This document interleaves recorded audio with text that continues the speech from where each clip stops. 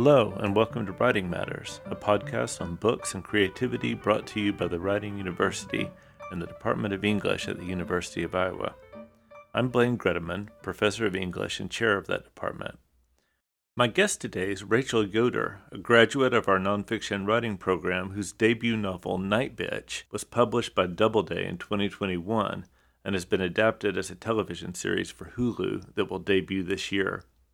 Nightbitch tells the story of an ambitious artist who puts her career on hold, as they say, to raise her toddler, and soon finds herself transforming into a nocturnal, carnivorous dog, or maybe going crazy, or maybe rediscovering her artistic inspiration, while her husband spends long trips out of town for his job.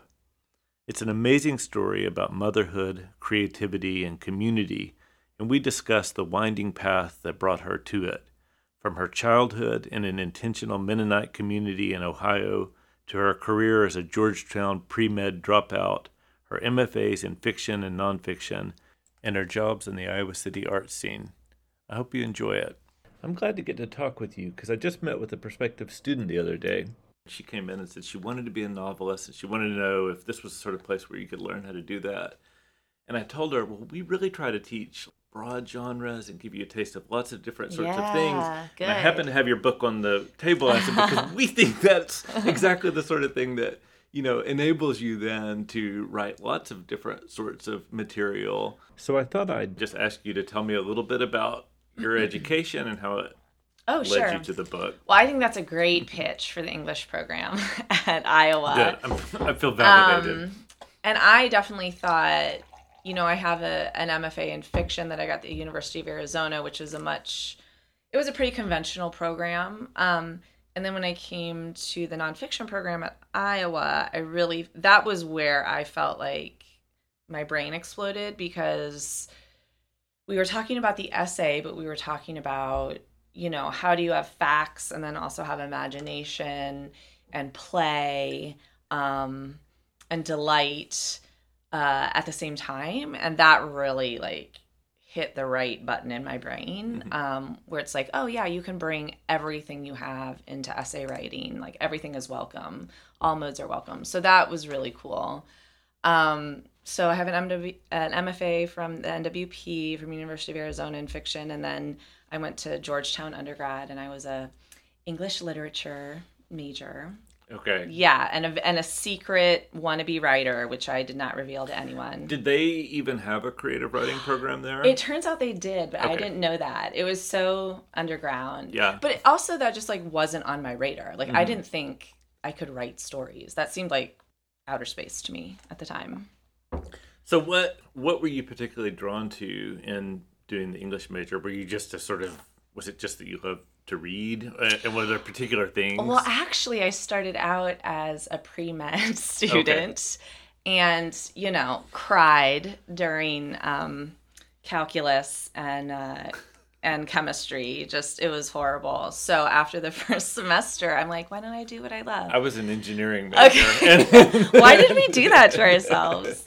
Yeah, and I think English for me really activated both the creative and analytical parts of my brain. Literary analysis, I think I do actually better than creative writing, and I found it really engaging and really compelling and a real outlet for creativity.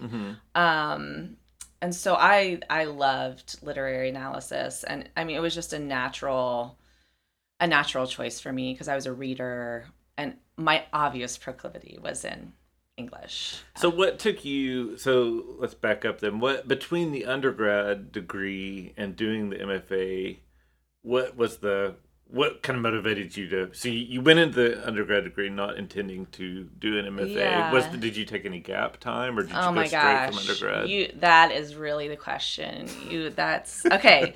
So buckle up. So senior year. This is good because I have a lot of students. I hope the answer is yes, because a lot of students have anxiety. They think they need to go straight from an undergrad to an MFA. So. I had a lot of anxiety after I thought I had really messed up my life by dropping out of Georgetown the final semester of college.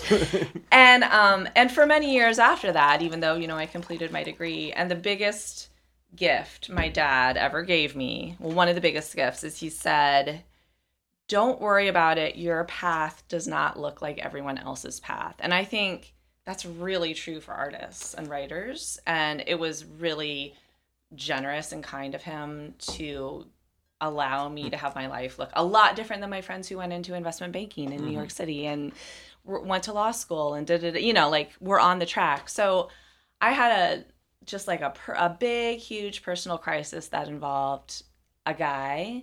I wound up dropping out of college my senior year, last semester. I went to Arizona to get some help. And I wound up staying in Arizona. And I was in this little town called Prescott. Turns out Prescott has this amazing college called Prescott College, where I wound up finishing my degree. And in that final semester of coursework, I took a class with a creative writing teacher. I think it was a women's lit class, but she was also a creative writer.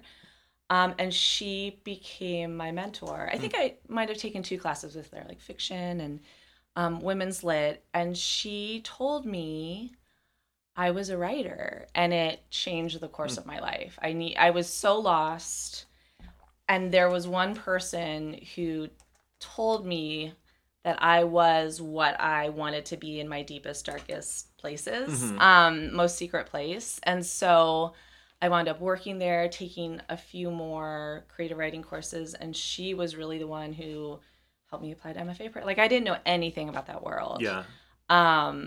So it's been a very winding path, and it does not look like anything standard. Yeah.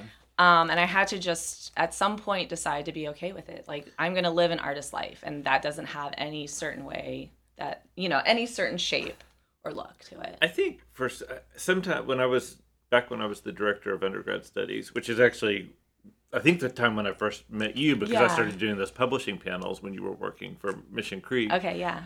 We teach this class called English at Work here, which is about the different kind of career paths through English. So some of them are sort of writing and editing, but some of them are like investment banking. Yeah, sure. And some of them are waitressing.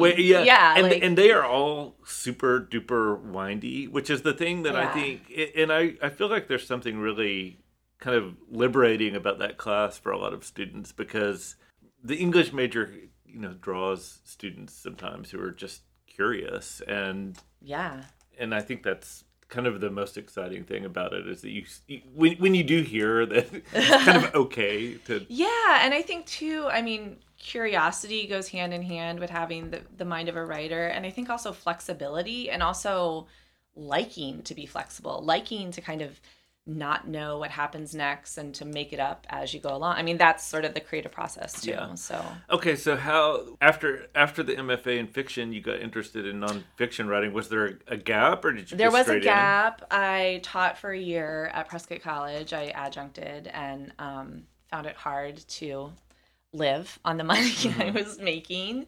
It was pretty miserable. And I told myself I could indulge one more MFA if it were from Iowa and if it were paid for.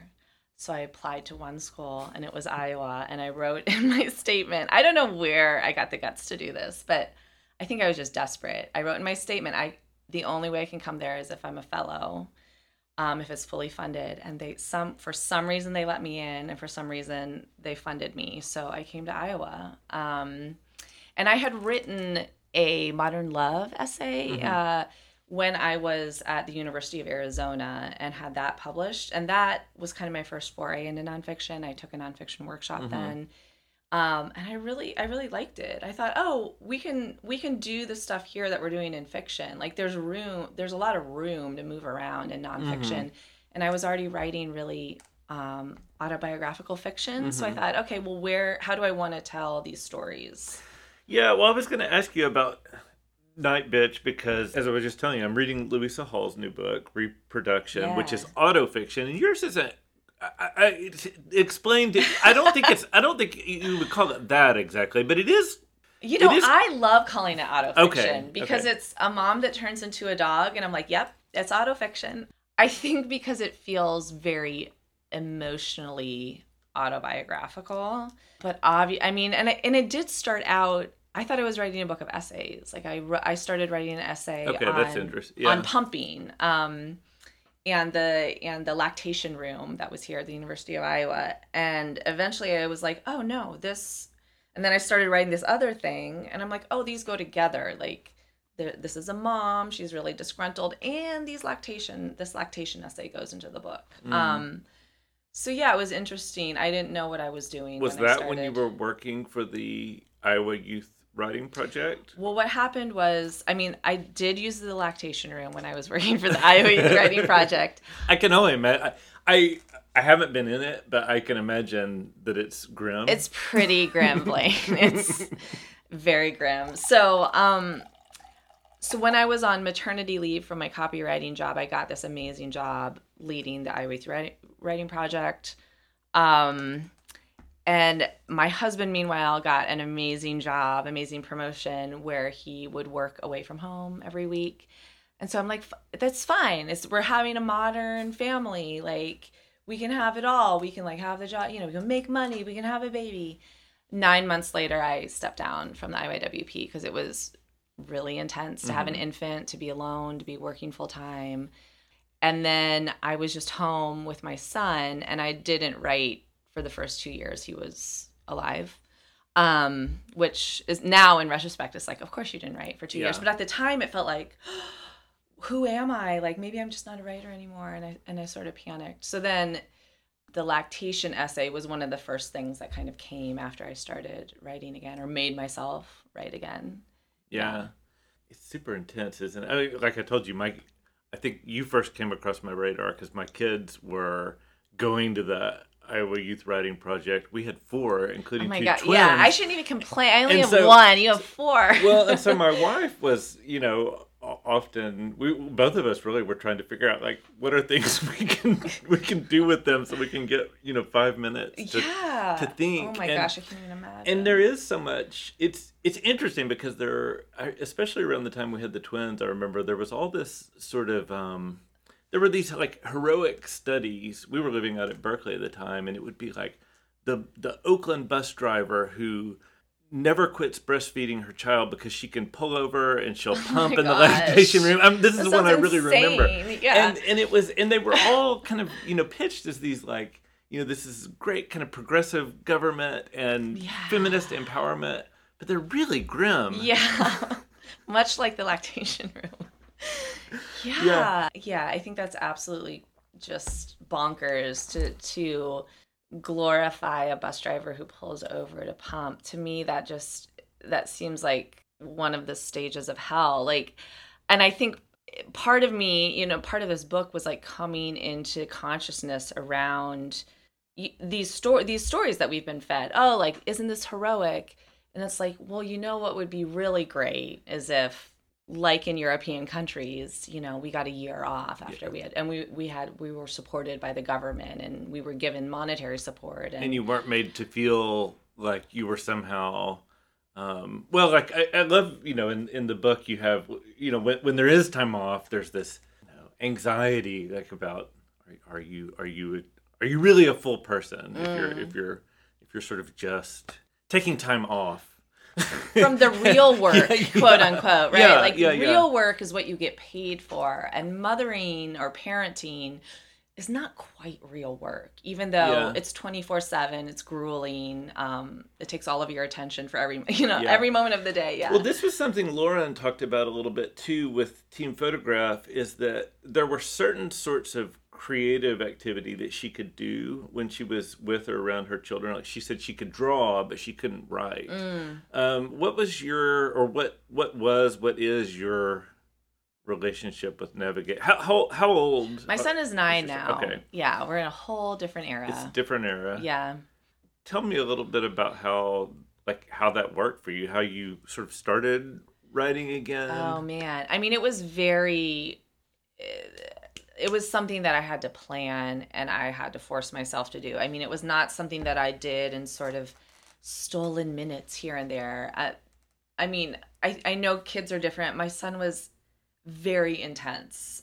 Maybe all kids are very intense. I don't know. I only have one. They're all intense in different ways. Okay, yeah. So he was really intense at that. And he still likes to lock in with a person. Like, whether it's like his swim instructor or his piano teacher. He likes a one-on-one intense experience with someone. Yeah. So when I said to myself, okay, I have to write. And I think my husband also was like, you need to write. You're losing your mind. He would just be like, leave. And I would, for 2 hours, go to the coffee shop. And that's all I would do. And then I would come home. I mean, it was kind of like exercise or something. Like I knew I needed to do it. Yeah. And I think really the only time I felt creative with my son or felt like I was doing something sort of adjacent to writing is in our play. You know, when we would have these really great sort of creative play sessions, I would get the same feeling as when I was having like a really good writing session. So what were you doing in the 2-hour writing sessions at coffee shopping on? Was it essays that then turned into fiction? Yeah, I think at first I thought I was working on essays and it was very undirected and not focused. I didn't have any goals. I was just kind of floundering. And then I think when this voice of Nightbitch arrived and I was like, oh, I have a direction I'm writing in. Then I got really regimented in a way I had never been before. And I had to write 1,000 words every time I sat down. And I would have these, 2-week periods where I'm writing 1,000 words every day, no matter what. And then I would go, and then for a month I wouldn't write and then I would do it again. Yeah, and I had never written like that before. I never would have thought I could write like that, but I was approaching 40. I didn't have a book. I had 2 MFAs. I wasn't in the workforce. I didn't have a teaching job. And I'm like, let's write a book, Rach. So that's how I did it. Yeah. So it sort of started as a voice that you were exploring. Was there a point at which that turned into a sort of a plan, or were you just kind of playing with and exploring the voice? When or whether a plot... I mean, I never had aspirations of being a novelist. I never thought I would write a novel. So I thought I was writing a short story. But then when I was done with it, it was 50 or 70 pages long. And I thought, oh no, have I written a novella? What have I done? What horrible thing have I created? And I said to myself, well, this feels actually like the first act of a movie. She's like reached the point of no return. She's like turned into a dog. The story could be done, or we could think that there are 2 more acts left to go. And so that's when I made the decision, okay, this is going to be a novel. So that's when you really started setting out a kind of plan for structure. Yes. Instead of just playing with the voice. Very loose plan for structure. Yeah. Okay. Did your routine shift then? Did it just... at some point it shifted into the sort of 1,000-word sessions. Right. That's a long time at a coffee shop. Did you find another sort of place to write, or were you just like working at Java House? Java House First Ave is where I wrote this book. I had always kind of been a coffee shop worker. Just having other people around makes me feel less lonely and like I'm maybe engaged in something that is of society and not just my own little, dreams. I mean, I wrote it mostly there. Like I did not, the thing is when I was at home, my child was obsessed with mommy as children are. And so it wouldn't have been possible. This is an interesting thing. I think this is one of those things about Iowa City that is really good and validating, is that when you are working on something like that at a coffee shop, you're not considered a freak.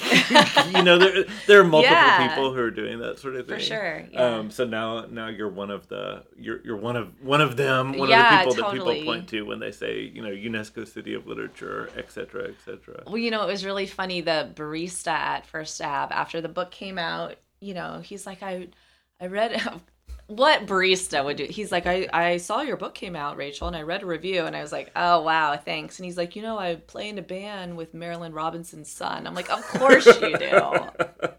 Of course you do. That's such an Iowa City story. It's just like, wow, okay. At what did you have people who were reading what you were writing and giving you feedback? I mean, what was, I know, I know you're friends with Lauren, for example.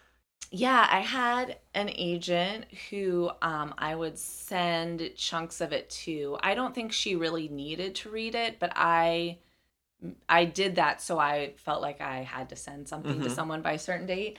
And then at some point I became part of a writing group. And I think it was during the writing of the book. So 3 other women, and they didn't read the whole thing, but they read a lot of the early stuff, the early pages, probably the first 100 pages they read. So tell me a little bit about, how'd you find your agent? Yeah, it was very non-traditional way. So I had a collection of short stories that was going to be published by a little press in Chicago, an indie press. And that had happened through an editor who came to Mission Creek, where I was a programmer. And so I edited it, I worked on it there, and then finally we got to, okay, they're gonna publish this, put it into production, and she gave me a contract and said, I don't want you to sign this contract without having an agent look it over. There's this agent who works with a lot of indie authors I know. Would you like me to introduce you? So I already had a contract in hand when I sort of, got an agent, which is not usually the way it goes.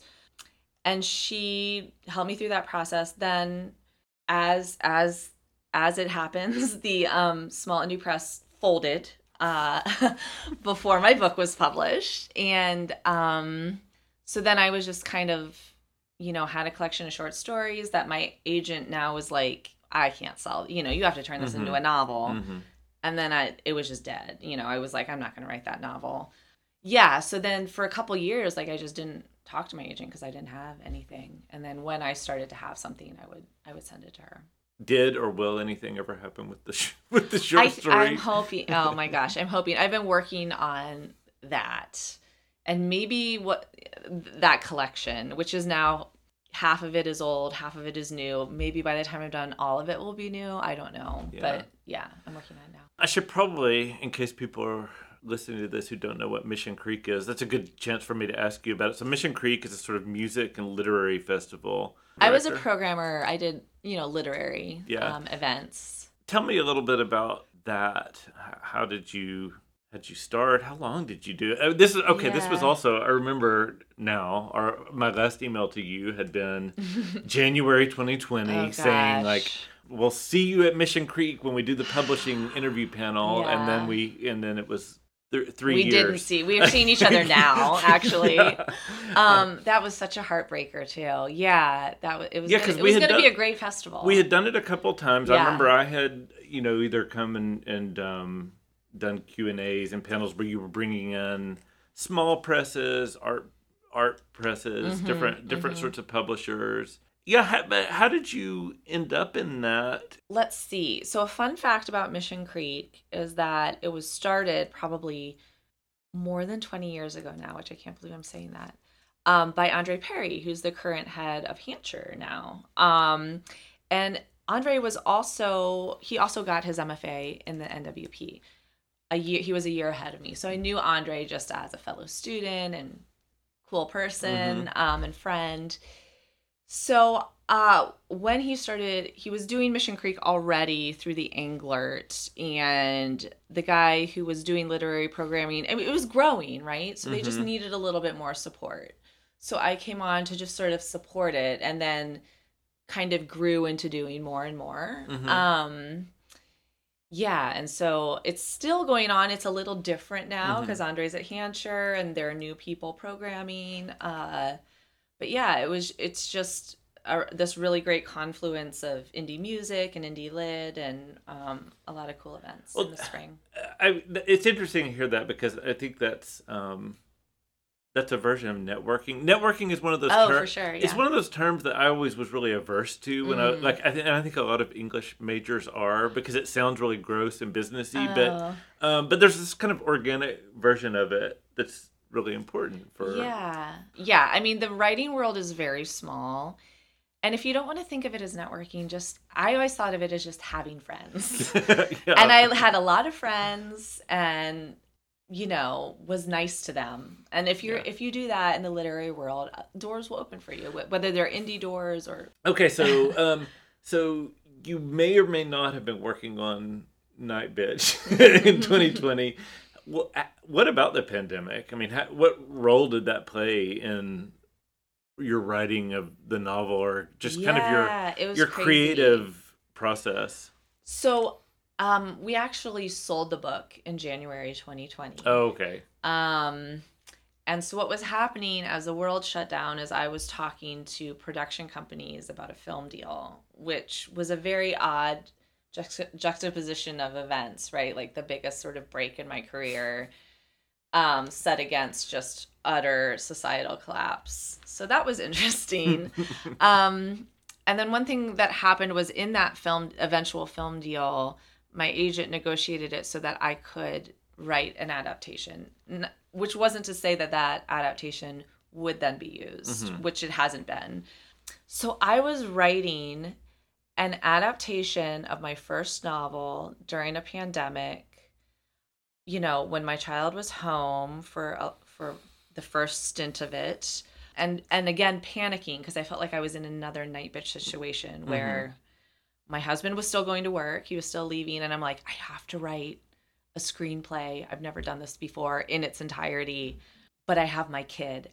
What am I? I'm just not going to be able to do it. Now, literally all the time because Zoom school. I mean, he was in kindergarten. Yeah. And so we did then find a way for him to go to school, and then I could write the adaptation. But it was really stressful. So the book blew up in a really big way, but did that cut into the opportunity to do like book tours? Yeah, so January 2020, the book sells. For the duration of 2020 and the spring of 2021, I'm writing an adaptation, incredibly stressful. Finished the screenplay in the spring of 2021 before the book comes out in July of 2021. So yeah, then the book came out and there was no tour. It was the summer of 2021. We had like a little window of time where we all thought it was over, and then everything shut down again. So I just did a lot of online events. I think I did maybe 2 in-person events. Yeah. Okay. But yeah, I actually had forgotten that we were doing things like, Zoom readings and Zoom book launches. I mean, so many. And it was, frankly, I kind of got lucky, which is a weird word to use in a way, because it was a real Nightbitch moment when Nightbitch came out.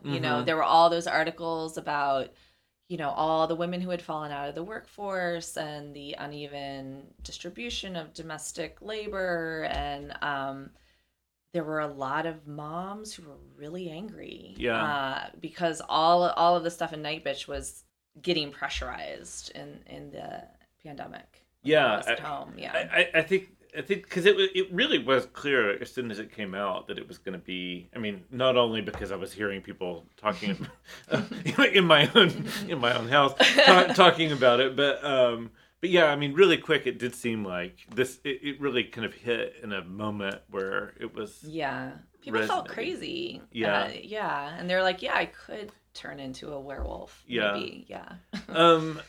Okay, well, this is a sort of a weird transition, but should we talk about the Mennonites? That was a beautiful transition.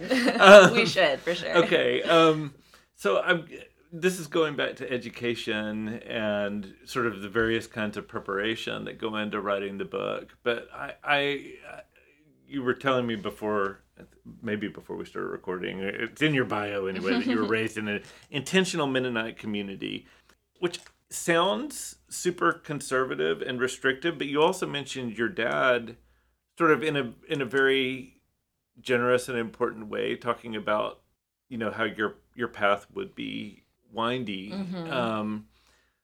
So can you tell me a little bit about that? Can I ever? Could I write a book about it? Well, and it does kind of pop up in this book as well. Yeah. So yeah, my very early upbringing was in a very conservative Amish Mennonite community. I went to Mennonite school. My aunts wore plain clothes. They spoke Pennsylvania Dutch. Church was the center of our lives. And then we moved the summer before 3rd grade to the intentional Mennonite community, where church was still the center of our lives, but it felt much more progressive, right? It had this sort of 60s hippie quality to it. And I really think the reason I am the way I am is because my dad is an intellectual and is also an Amish Mennonite, which is a very strange combination. Like, he has probably read more than anyone I know, which is saying a lot because I know a lot of very bookish people. Um, he's just really interested in the world, in a way that a lot of Mennonite folks aren't. And so that, like, I was in the commune, growing up, but then I was reading the New Yorker and Harper's, which we had delivered to our house every week, every month or week. And so it was this sort of like ideal childhood in a way, right? Like, growing up in this beautiful place, there are always adults around to talk to. If your parents didn't understand you, there was another adult to go to. There were always friends around, other kids.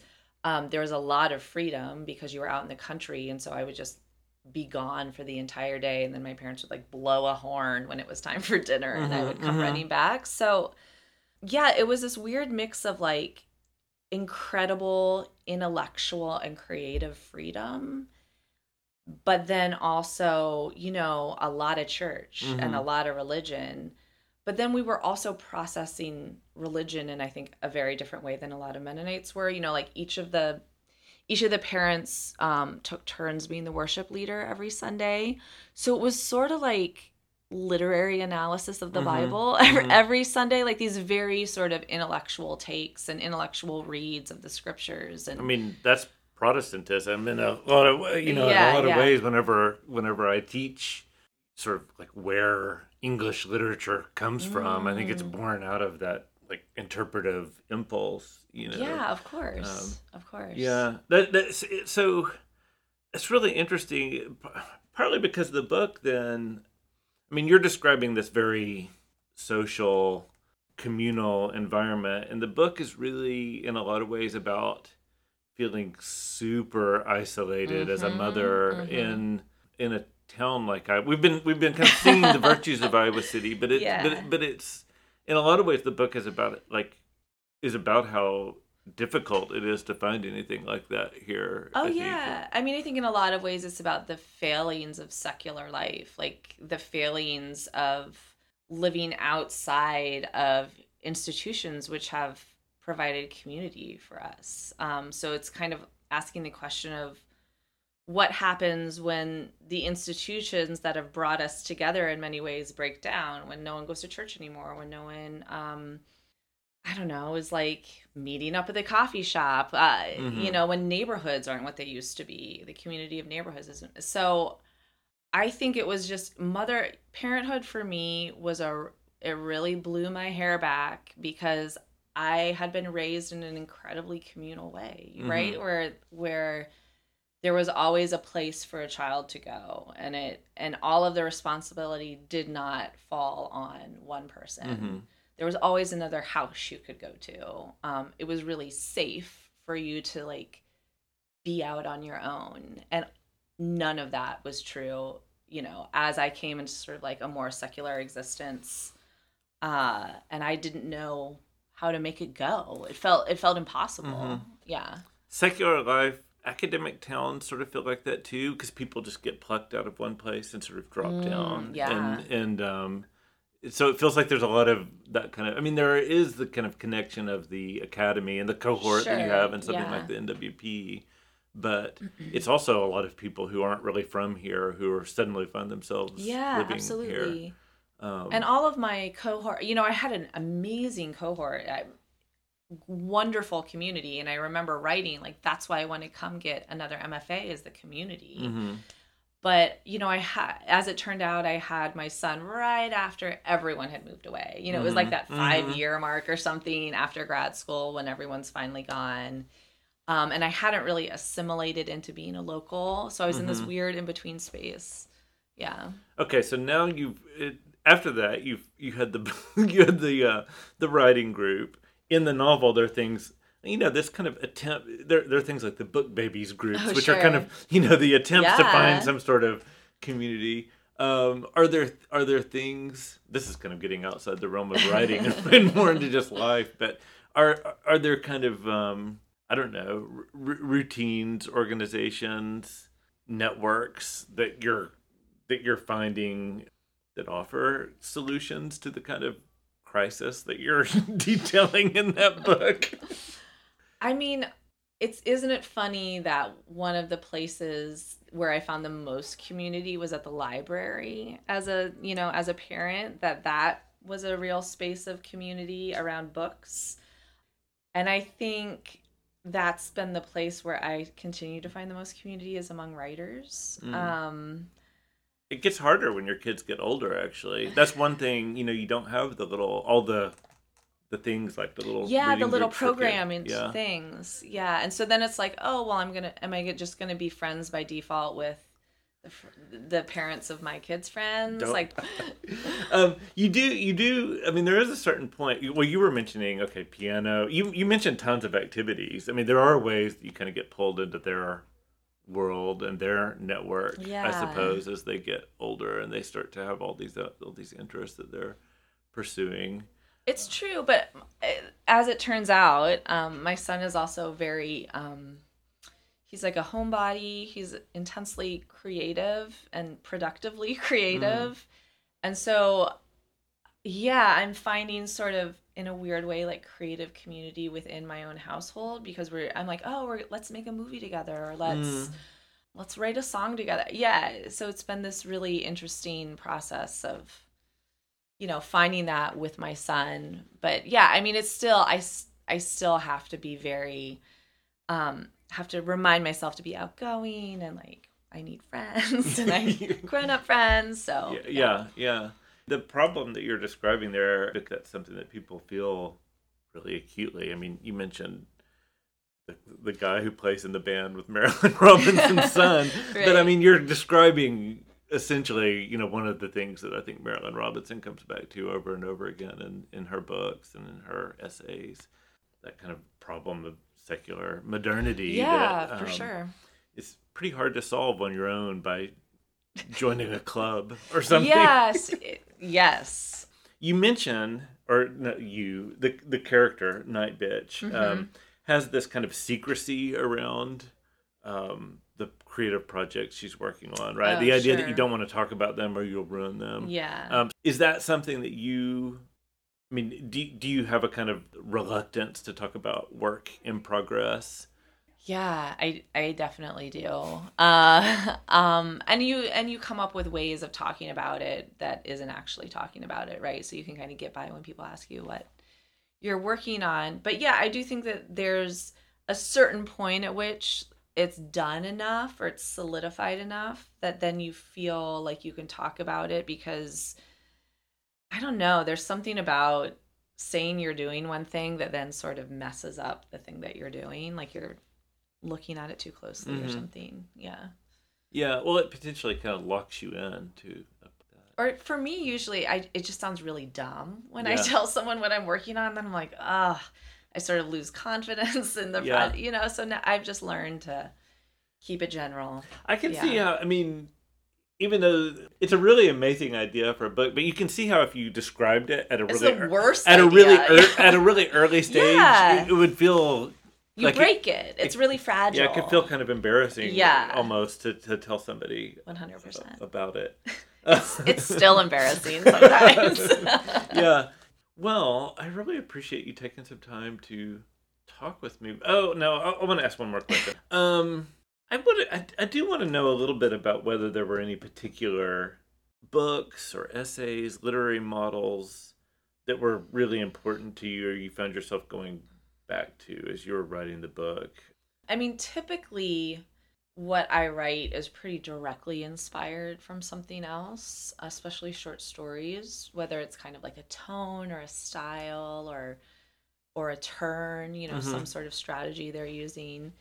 I consider early motherhood to be a sort of when I had a stroke, right? And there was a lot of stuff that like happened. I did read a lot of mothering books. I read Rachel Cusk. I read Jenny Awful. But I have kind of no memory of reading it. And the story I tell about this book is that I I had written it and was sort of getting ready to do publicity. And I thought, okay, people are going to ask me what books I was reading, what inspired this. So I kind of went back in my files, went back to the beginning, right when I started, and like opened the documents and looked in them. And there was one document, and all it was a quote from the Jenny Offel book, from Department of Speculation, which is about a mother. And it's this quote about how she always thought she would be an art monster. She never thought, yeah. And I had just typed that out during my stroke. I thought I was going to write something about it and then closed it. And then once the book was done, opened it and said, oh, well, this is it. This was it. The art monster. Like, this is what Nightbitch is. Yeah. And so there was a lot of kind of unconscious stuff going on, I think. Yeah. Did you research werewolves? I definitely did not research werewolves. I mean, another book I will give a shout out to that probably a lot of, if any students are listening to this, they might have read is Her Body and Other Parties by Carmen Maria Machado, which was also really inspiring to me because it was this book that was playing with genre, that was like a little sci-fi, a little fantasy, a little urban legend, but had seen really great success. And I loved that book. And I thought, well, if Carmen can write this book, maybe there's a place in the literary world for a dog mom. So yeah, it's a really great book. I really, really love the book. And thank you for coming in, and I'll talk to you again soon. Okay, thanks. That's Rachel Yoder, whose novel Nightbitch will be appearing on screens near you soon as a Hulu series. Meanwhile, you can buy it anywhere books are sold, and I think you'll see why it was named a Best Book of the Year by Esquire and was a finalist for the PEN Hemingway Award for Debut Fiction. Thanks again to Lauren Haldeman at the Writing University for doing all the work to make this podcast available, and thank you for listening.